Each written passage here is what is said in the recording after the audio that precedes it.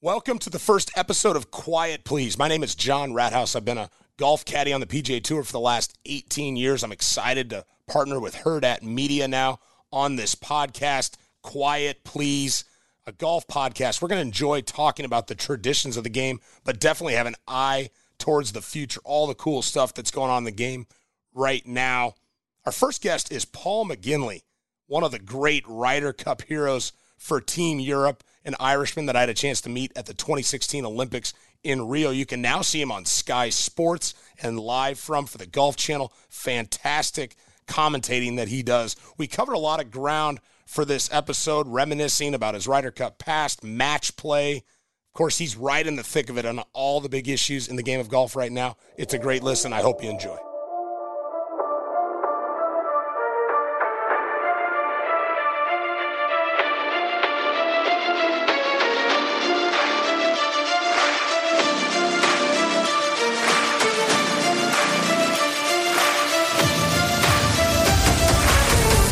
Quiet, please. Yeah, first ever episode. Thank you. Yeah, we got first ever episode of Quiet Please, and I'm joined now by Paul McGinley, four-time winner on the European Tour, winning Ryder Cup captain 2014. Now, really great commentator with Sky Sports, with Live from Golf Channel. Paul, thanks for taking some time out this morning. Thanks, John. Nice to see you again. I hope all's going well. Yeah, it's good to see you, too. I was thinking back, for our listeners, we first met at the 2016 Olympics in Rio. I was caddying for Seamus Power. We had Padraig Harrington there, Ronan, of course, and you were the captain for Team Ireland for the men and the women, and that was the first time I met you. It's hard to believe that was 6 years ago. Yeah, I know. It was one of the greatest experiences I've had in my career. As great as the Ryder Cups have been, John, I'd put it right up there. I have this saying at home, when it touches the heart, when whatever you do touches the heart, it goes to another level. And certainly the Olympics does. Being there, being in the humility you get being all around all these athletes, when you're coming from this wealthy, rich sport that golf is, and then you see the effort and the appreciation of these sportsmen and women coming in as part of Team Ireland, and it makes you incredibly. It's very humbling. I have to say, it's very humbling. And sometimes we lose the run of ourselves in this rich sport that we're involved in. And when you're in the Olympics, really is a great place for grounding. And that's one of the reasons why I'd love all of the golfers to absolutely make being an Olympian and playing, if they get an opportunity to play for the country, going there, because it's not just the trying to win a gold medal. It's the experience of being around other athletes and the effect that it has on you and representing your country. Yeah, for sure. It's right up there for me as well. It's incredible to hear you say that it's just up there with the Ryder Cup for you too. And we had a blast going to all the events as well. We saw Michael Phelps, setting world records. We were sneaking in to the pool, the warm-up pool. We shouldn't have been there, but we just acted like we owned the place. Don't give away our secrets, John. We've gone everywhere. Well, it'll be interesting. I don't think there was a spot we missed. It was amazing how we were able to get access to these places. We certainly did. It was great. Yeah, and then I think the last time I saw you was then in 2019 was at Lahinch. I was caddying for Seamus there in the Irish Open. And, man, what a treat for myself to kind of go over there. My wife went as well, and we were hanging out in the town, and that golf course is simply incredible. And I know I was kind of looking up a little bit more about you, and you were the winner of the South of Ireland, which is a great golf tournament there in 1991 at Lahinch. I guess, what are your memories? Maybe not from that as much, but just you're a golf course design guy, just so people who don't know or maybe have a chance one day to go over and play Lahinch, just about how special that place is. Yeah, it's been referred to as the St. Andrews of Ireland. It is quirky. A lot of people call it quirky. It's it's up and down hills. The goats are wandering around the golf course. You got a blind par 3 where you basically hit over the stone. The stone moves every day. It's a tiny, tiny little green. You got to try and get the club right. And so, there is a bit of quirkiness to it, but there's also some amazing holes on it as well, too. And, Mackenzie, all back those years, who did Augusta National, his hands were on it at the very start there, and he set the wheel in motion there, right on the shores of the Atlantic. There's some fantastic holes on it, but it's the atmosphere about the place, and that's why I was keen when I was hosting the Irish Open to bring it down there, was because I knew it would be very atmospheric, and I knew that people would love it. It's like Lahinch town is like your favorite aunt, everybody loves going there. And the 18th hole and the golf course goes right up into the middle of the town with the bars and the restaurants all sitting around it. And I knew it would be great. I knew it would be electric, and it was. Yeah, it was really good. And then that fifth hole you mentioned, I think it's the fifth, the Dell, I think they call it. And somebody said the caddies there, like that's the number one spot for Americans to make a hole in one, because they'll kind of figure out a way to sneak a ball into the hole there because nobody can see what's going on the green. I know they had that issue a few years ago where they used to have a buddy hiding in behind the hill, and when the Americans hit it over, they wouldn't know, of course, and they get up there and the ball was in. So, of course, there was tips, $100 bills for everybody and drinks for everybody. The ball, of course, didn't go in at all. So the club twigged onto that, and they had to put a camera in there to make sure that if a hole in one was going to be, it was going to be authentic. Seamus had an all-time up and down from the hill there one day, I remember. I was watching the first episode of the new season of Ted Lasso the other night. Are you a Ted Lasso fan at all? I loved it. Yeah, I haven't seen the new season yet, but I loved it. Yeah, absolutely. I'm a huge soccer fan, and I love that show. Well, one of the things that you'll find out when you watch it, and I don't know, maybe you're already aware of this, because I saw you're also a West Ham fan, that the West Ham is part of the new season. So the villain Nate is now coaching at West Ham. Okay. I look forward to seeing that. I see it's being promoted at the moment, and I'll definitely watch it. One of those things to watch on an airplane. I still haven't watched the golf one yet. I'm still watching a bit of the Netflix one. I've watched kind of 2 episodes, so I need to catch up on that. But yes, I got plenty flying time, so that's when I normally catch up on that. Well, yeah, and you flew the Full Swing. I do recommend that. I watched it through once, and my favorite episode was probably the Joel Damon and his caddy Gino Benelli. That was a great one. And then Rory had a nice one at the end. But you mentioned you fly. You landed in Austin, Texas last night. It's the match play this week. I mean, when this airs, we'll kind of know the winner next week. But I do want to talk to you a little bit about match play. I mentioned earlier your successful record as a Ryder Cup captain. And then I didn't realize this, but 14 teams you were on as a kind of a vice captain, a player, and 13 of the 14 times. I think that's correct. I mean, that's incredible. You guys hoisted the cup. So, I mean, match play runs in your blood. Yeah, I was very fortunate. When you're in a team, you're as good as your teammates, and very fortunate being in an era in Europe where we had a huge amount of success, and great match players like Westwood and Garcia, the guys who've gone to live. They were great match players, and we all learned so much from them. And they were the fulcrum, they were the base of all our success, particularly when it comes to Ryder Cups. And growing up in Ireland as well, too, John, we've got a brilliant. I was late to the game at 19 years old. I was like 5 or 6 handicap. I was never going to be a pro. I came to the game late. But one of the things we have in Ireland is a great structure, an amateur structure. We've got 5 big amateur titles. We call them the majors. You got the North, South, East, and West of Ireland's, and then you've got the Irish Championship as well. And they're all played on links golf courses. So the South, as you say, is played in Lahinch. The North is played up in Portrush. The East is played in County Louth and Baltray, and the West is played over in Ross's Point. 4 fantastic golf courses, but it's all match play. It's 36-hole qualifying and then straight into match play. So you're playing against these old dogs, like these old warriors, these guys who've been around the block a long time in terms of match play. And as a young guy coming through, you cut your teeth off them and you watch what they do, and you listen to them in the bar afterwards. You listen to the tricks of the trade. You listen to what you have to do.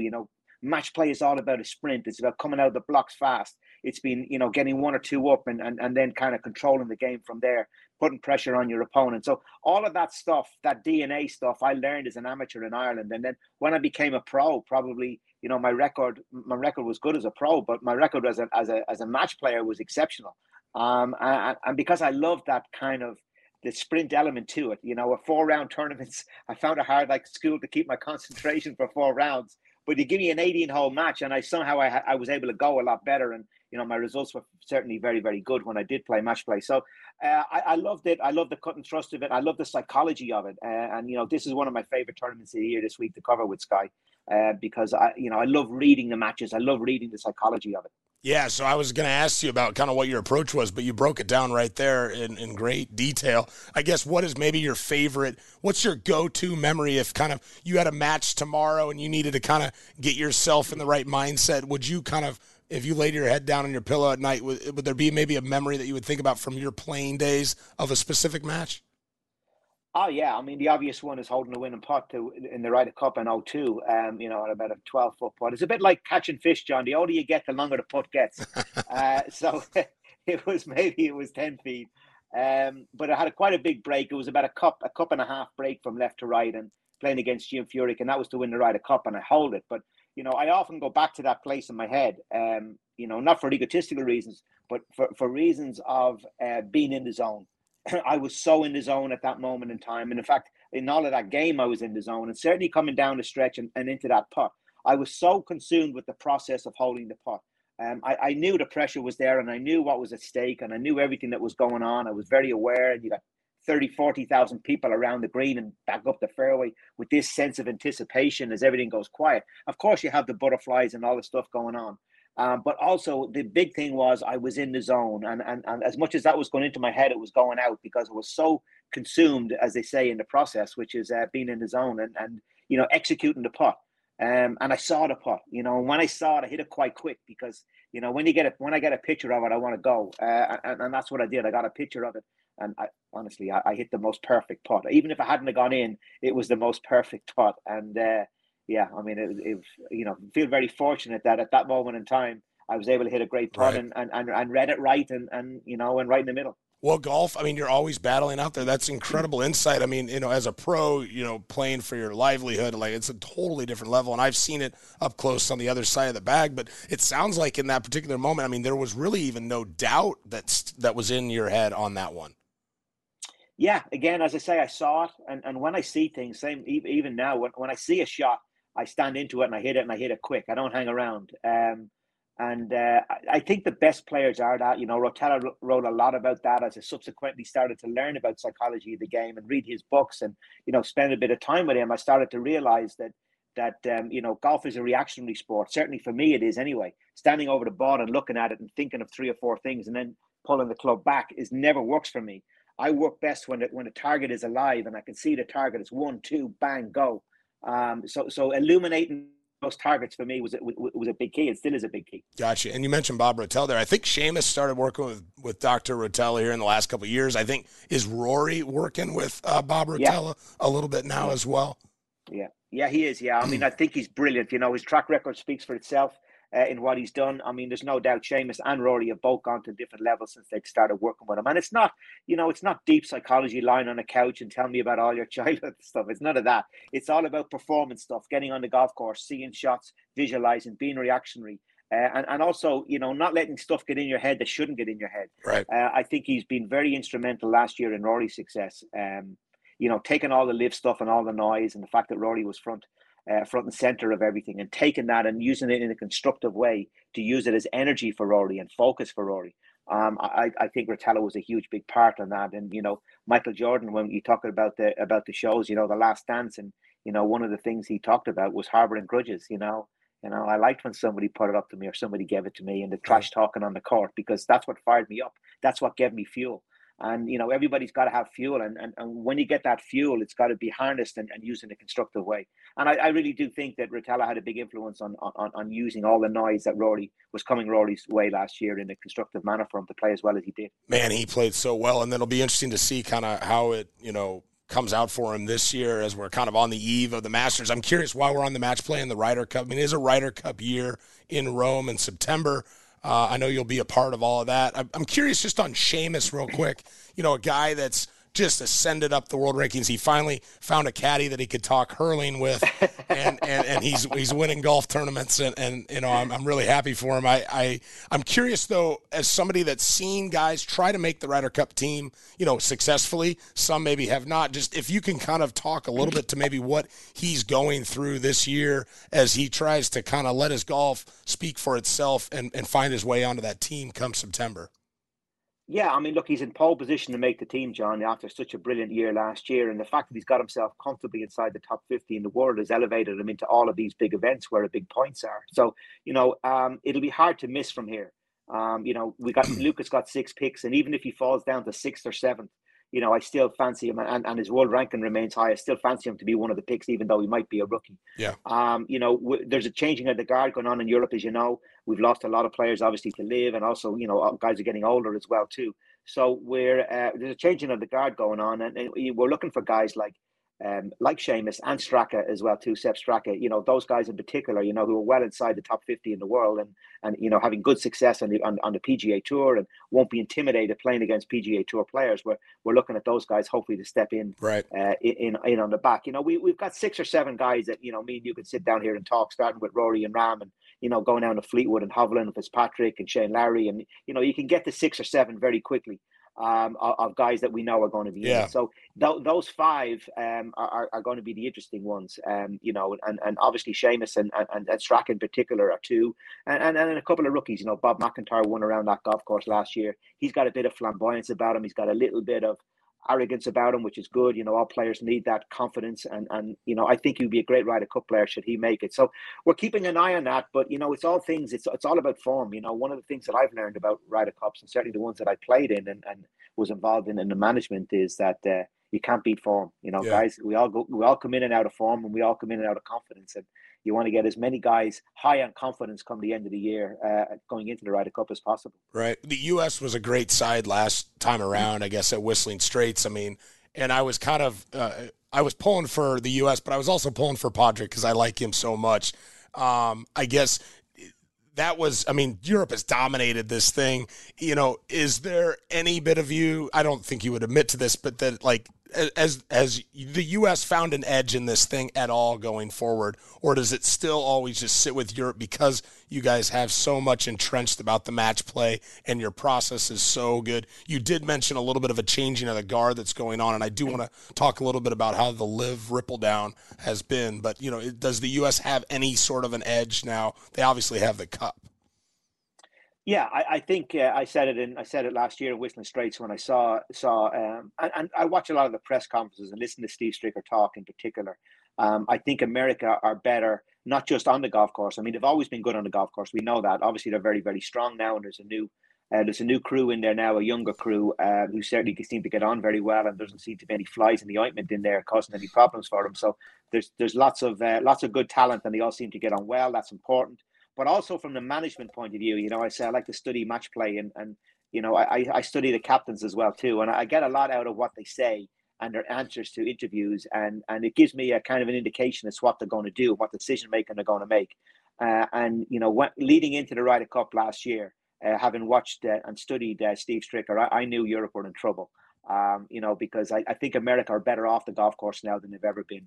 And I know that the task force was ridiculed at the start when it came along, but I think a lot of good positive things from an American point of view happened on the back of that. It's also collided with a downturn for us. We weren't very good at Whistling Straits, as good as America were. We didn't play very well. Our scoring against the golf course was really, really poor. So we need to raise our standards. And I think that's what the big focus is with Luke. I've been speaking to Luke quite a bit over the last few months, and he calls me up a number of times. I'm happy to give him any kind of guidance and insights that I have. And it's important that he uses sounding boards like me and other guys as well too to cut his teeth and formulate his ideas, because we need to raise our performance, John. And that's the reason why we lost so heavily in Whistling Straits. Even though the media out there is going to tell you, oh, this is the best ever American team. America were phenomenal. Nobody would have beaten them. I get that. They were good, and I don't want to diminish how good they were. But we need to highlight the fact that how far off the pace we were in terms of scoring against the golf course. Right. We were miles off. So we need to improve our performance. Well, you bring up 2 interesting points there, because I didn't realize that there's basically a committee of 5 guys that help to select the captain every time around, and you're on that committee, I guess. Can you just shed a little bit of light on that process? Yeah, I was on it by default this year. Normally what we do, John, is we take the 3 most recent captains, and them along with Keith Pelly and a nominee from the players committee are the 5 who normally do it. So obviously, because I've done, it's been 3 Ryder Cups since I was captain, so I wasn't part of the decision. First of all, they picked Henrik Stenson, right, because my 3-year term was up. The 3 involved there were Thomas Bjorn, Darren Clark, and Padraig, on top of Keith Pelly and a couple of David Howell, who was representative of the players committee.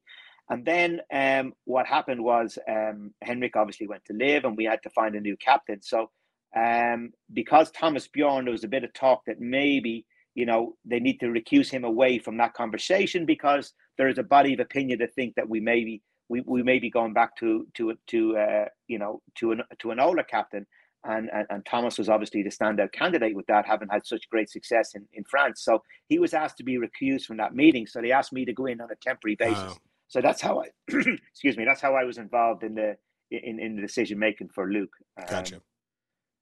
And then the other thing that you were kind of getting at there, which I'm really fascinated by, because there's a couple things that have happened in the last few years. I mean, Liv, yes, and I do want to discuss that. But one thing that's really taken off in the last 10 years that I know was really good for the European Ryder Cup team that's just huge in golf right now is stats and using stats and analytics to kind of drive your performance. I'm just kind of interested to hear your take on kind of where that is, how that's kind of infiltrated the game of golf now, and how valuable you think it is. Yeah, I mean, I could talk a whole lot about it, but I don't want to give away too many secrets as well, John. I was the first captain on either team to use a professional statistics team in 2014. Used a company called StrokeAverage.com. They were working with a lot of players on our team at the time. And I, got budget. When I got the job, I got budget to basically employ them for the 18 months that I was captain, to monitor and watch. And the first thing I got them to do was to, I'm a great believer in horses for courses, and I know you are too, and you're great at giving tips in the golf, and you understand it. You understand guys, and you understand how suitable they are to the golf course. You throw it in with a bit of form, and you come up with your knowledge of the players as well, and what's going on in their private lives and what's going on with the caddies and all that, and you come up with your opinions. And I'm a believer in that too. That's kind of how I do my TV work and how I garner my opinions. But one of the things that I'm a big believer in is horses for courses. So the first thing I do is look at the golf course and the suitability for certain styles of players. So that's what I got them to look for in Gleneagles. Go away and give me the correlations in the last 10 Johnny Walkers that have been played at that golf course between the guys that have won or the guys at top 10 and what statistic category they were really strong in. And a number of things came out. Big hitting was an important one. Another one is the big long wet golf course, and it was going to be played at the end of September. The chances were the weather was going to be was not going to be great, and it was going to be cold. The ball wouldn't be flying. So so I had a real eye on players that were power players, rather than finesse players, and I felt that I really needed that. So that's where we started with that, and it moved on to being a success, and now the Americans do it, and all of our teams do it, and it's a big part of it now. But I just a cautionary tale as well too. There's a great line. I remember watching talk about press conferences. I was a vice captain of Monty in 2010 in Celtic Manor, and I was at the press conference that Corey Pavin was holding. I was hiding down the back if he couldn't see me, but I just wanted to hear what he had to say, and he made a brilliant point. Somebody asked him, Corey, what have you learned? What have you learned in your, in your 2-year journey now as captain to come to here? Has anybody given you good advice? And he said, yeah, I don't know who the football coach was. It might have been Belichick, but I'm not so sure. And he said, yes, Corey, the best advice I can give you is always remember to make the big thing the big thing. And I've taken that huge. I thought, wow, that's so insightful, and I've certainly used that. And I'm always mindful when it comes to statistics that you don't get bogged down in minutiae, and you don't get bogged down in the the marginal gains, as they call it, and the 0.5% here and a 1% there and a 2% there. It's like, get the big things right, get the partnerships right in the foursomes. There's 8 matches in the foursomes. We won the foursome 7-1 in Gleneagles, and that was the basis of our win. I worked hard on getting those pairings together. That's far more important, getting all those pairings right and the suitability to the golf course, than it is kind of, well, you need to use this golf ball, or you need to use this golf ball, something that's a little bit smaller. Not diminishing that in any way. You've got to be aware of that, but it's important to make sure, as I say, make the big thing the big thing. Well, I'm interested a little bit to hear your take, and I don't want to spend too much time on it, but you did mention how kind of the change in the guard and some of your guys that you played alongside, are now on the Live Tour. You did resign recently from the DP World Tour board. You kind of said, hey, I'm in the media game a little bit more. There's some conflict of interest, which, I think that's stand-up of you. But you did, in kind of a quote, you kind of said, you noted how there's going to be challenges ahead for that tour. There's challenges for the PGA Tour right now. I guess I'm curious about what you see those challenges might be. And then do you see a world in which these two tours or 3 tours, I guess I should say, and then there are more than that, but the Live Tour and then the DP and the PGA Tour can kind of coexist and both be successful? Yeah, I do. And so in a lot of ways, I'm regretful that I'm not part of the board anymore in that big decision making, because I really enjoyed it. I stand by all the big decisions that the European Tour have made, DP World Tour have made. It's a very, very bright board with some very, very clever men and women on that board. Several of them are billionaires. They come from a great world of business and structuring deals and understanding the game. And understanding membership organizations as well too. So I stand by all that we've done so far from a European perspective. I stand by Keith Pelly and Guy Kinnings, who I think are brilliant.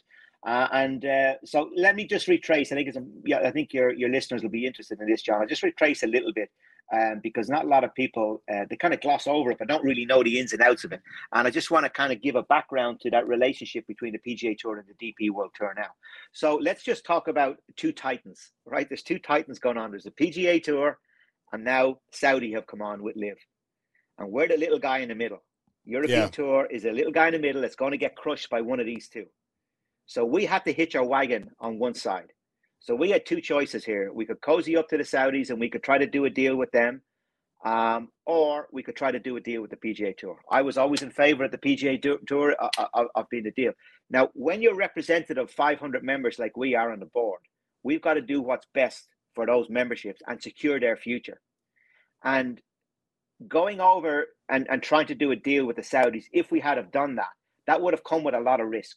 First of all, the PGA Tour would have excommunicated us. Right. We would never have done any business with them again. That would have been fine. But okay, we would have had the Saudis around us. But what happens, now you're at the beck and call of the Saudis. And what happens after a year or two, they change strategy and go, you know what, this golf's not working out. I want to go in a different direction. I want to go into soccer. Now we're high and dry. So we were in a very, very volatile situation if we even tried to do a deal with the Saudis. So the PGA Tour was the right deal for us. The second thing I'll say is that, we've been dismissed, and some of the players you've mentioned it there are very quick to say it unfairly and call us a feeder tour. And my argument with that is, when have we ever not been a feeder tour? Any player worth his salt who gets to a decent level, including me, no matter where you ever want to go the last 30 years, every single one of them, when he gets to a certain level, top 50 in the world, they bolt over to America because that's where the big money is. Right. Of course, we come back and we play the European Tour events. So, yes, we are a feeder tour. And what this deal has done is formalize that situation. We're still going to have moments in the year when we'll have our time to shine. We'll have Abu Dhabi and Dubai at the start of the year, around the Scottish Open in the middle of the year, obviously with co-sanctioned event. And then at the end of the year, post FedEx, we're cultivating now what a new schedule will look like for the European Tour. Yeah. So we did a phenomenal deal with the PGA Tour that secures the future for all of the members for 13 years at these record prize funds that we have in Europe at the moment. And I think it's a great gateway now. We're a great way for so many players getting onto the PGA Tour and also coming back, but not dismissing the fact that we also have times to shine. And we will have kind of 10 tournaments a year where we'll be the number one tournament in the world at that time. Yeah. So I think it's a great deal, and I'm very much rode in behind the future with the PGA Tour. And I think, time will prove. I really do feel time will prove that's correct. Yeah, no, I think it's a good move, and you laid it out well. It has been interesting to notice how those guys that, have status on the DP World Tour and are on the Live Tour have managed a way to kind of play both, and maybe that's a little bit of a model for how things can be going forward. I don't know. It's such a complicated thing. And golf's changing a lot. I was interested a little bit, your take on the modern style. Like Tiger and Rory have this new league that's going to kick off next year where they're kind of being playing in simulators, televised. I mean, golf is so much different than it was even 5 years ago. I'm just kind of your take on just kind of where it's going. Are you pleased with where it's going? Yeah, listen, I mean, the first thing is what a time to be a player. What a time to be a good player, John. I mean, the money is just off the scale, huge. And yeah, I mean, there's lots of new initiatives going on, the full swing going on Netflix. That's bringing more people into the game. Players being interviewed as they play the golf tournaments as well, too. That's bringing it in. I know TV are changing the production, and the addition of Shot Tracer over the years has brought it to a new level. How do we ever watch golf without Shot Tracer? Right. Is what I say now, because it's so brilliant. And, these elevated events, these designated events that are going to happen next year, hopefully all the players are going to turn up and play those. And we're going to have like a Premier League of events that everybody's going to tune into and the tour can promote around. And then the most important thing is, though, that there's a feeding system. There's a feeding system into these events. It's not a closed shop. And that's what it is. You're talking about 75 to 80 players in each of these events, but only 50 will be exempt from the FedEx. So that means there's 30 spots open for guys from the PGA Tour and from the DP World Tour to maybe elevate them and work their way into those events. So the future is good, and the game has been shaken to its foundations. There's no doubt about that. And but I don't think it's done us any harm, and I think it's certainly done the players a lot of favors. But I also think the game will be a better place on the back of it. How about a quick shout out to your boy Padraig Harrington, going to be inducted into the World Golf Hall of Fame. He's been playing awesome on the Champions Tour. Just maybe some words on just how incredible of a player and a guy he is. Yeah, I mean, he is. He's unique. There's no doubt about that. He is unique. I've known him. We went to school together, John, before we even played golf together. We're from the same part of Dublin. We played in the same football team. We grew up, and then we started playing golf together as amateurs.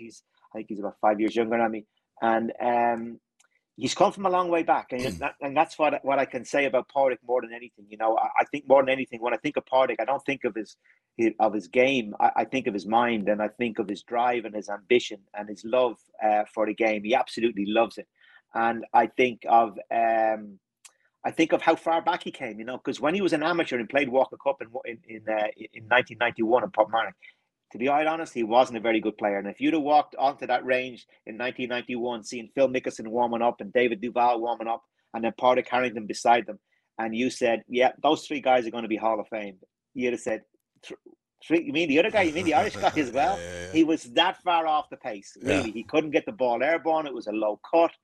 So to change his golf game and have the success that he did, and the belief that he did, because he broke down the barriers, certainly for most Europeans in terms of winning major championships. There was a flurry of Europeans winning on the back of Padraig opening the door with his win of guys around our era, and I mean, look, I think it was a foregone conclusion that he was going to be inducted, and it's obviously richly deserved, and he'll make a great speech. But the only thing about it is, they're going to have to, when they do at the Oscars, put on the music at a certain amount of time. They've talked too much. They're going to have to get some loud music to because get he him ain't off going the to stage. shut up when he starts talking. That's funny. Well, I know we're almost at that moment. I think I want to spend a couple more times with you if you can, a couple more minutes with you if you can, and then I know you got to get on with your day. Sure. We're on the eve of the Masters. Rory and the Masters this year. Do you have a take on just kind of what we might be able to expect from him there this year?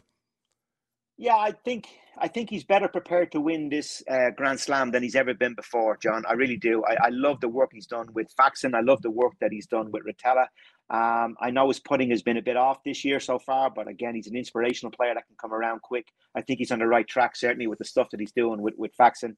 And I think mentally he's in a great place, as he proved last year. Take all that weight of expectation and stuff on his shoulders and deal with it.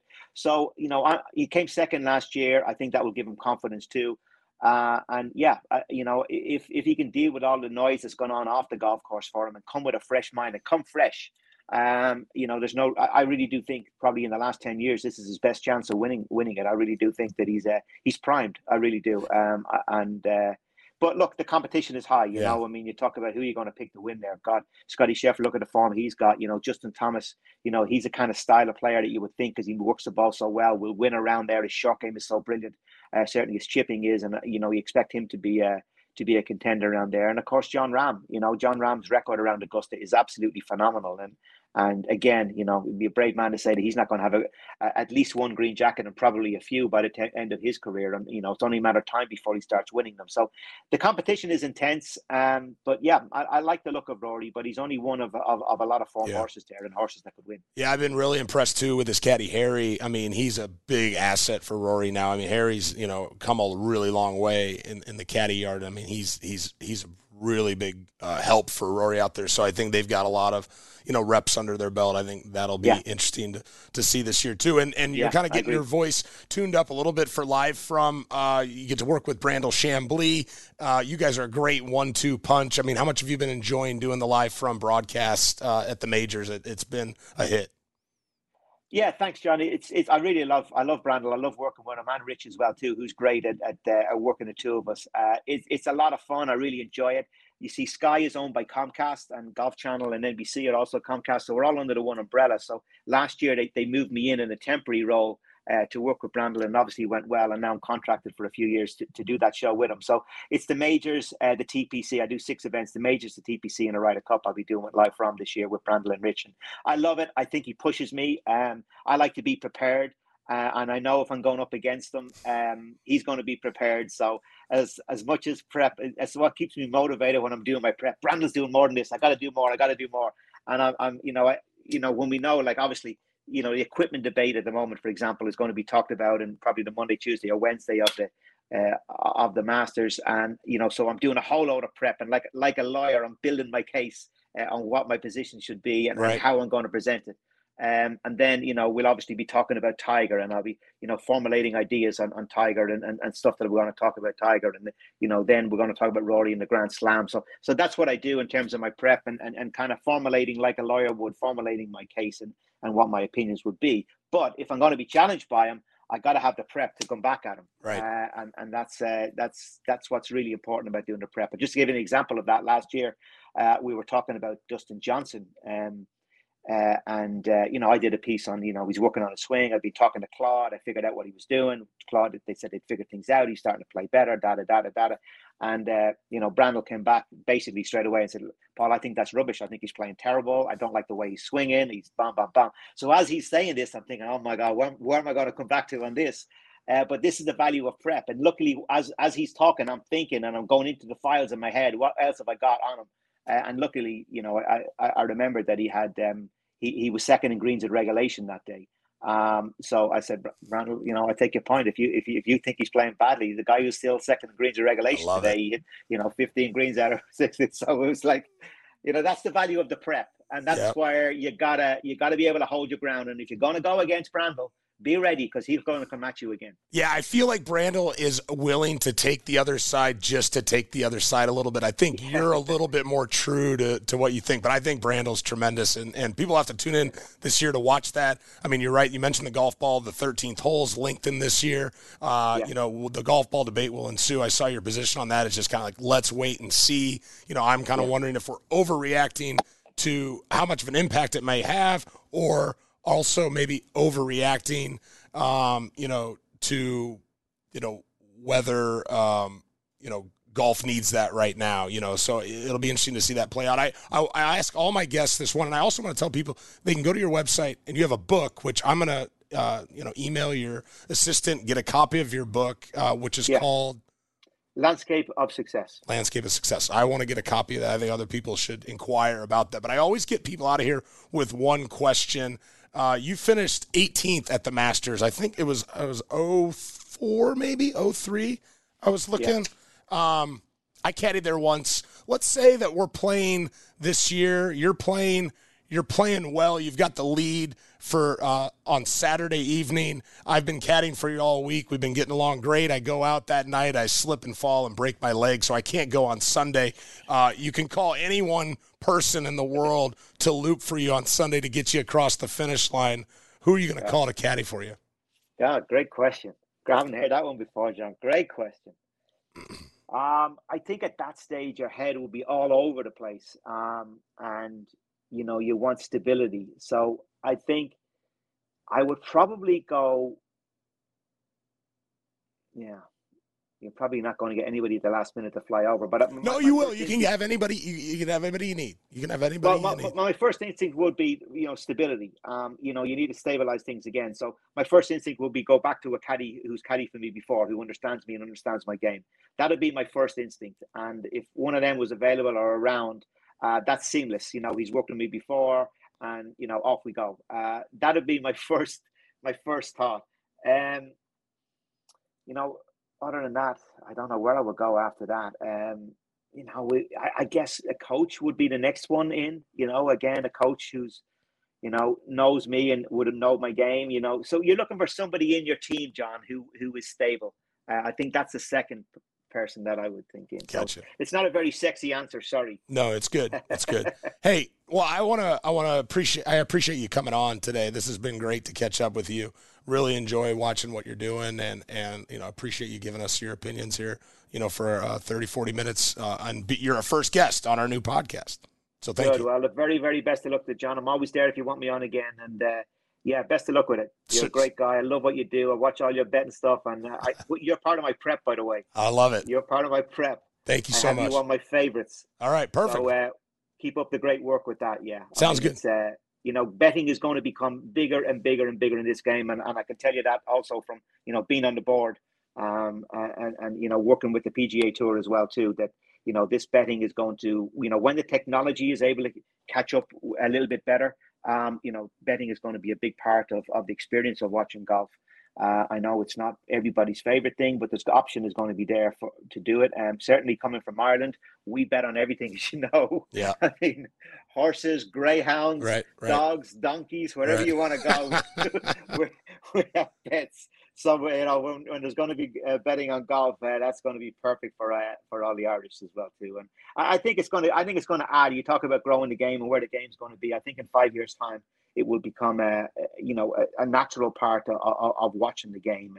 And once the integrity obviously of all the betting stays in place, I don't see a problem. Obviously there's a lot of issues around betting, but look, there's a lot of issues around alcohol and other kind of substance abuse as well too. And like everything, it's just got to be managed. Gotcha. Hey, well, thank you, Paul. All the best. All right, thanks, John. You're all the best to you too. A Herd at Sports Network production.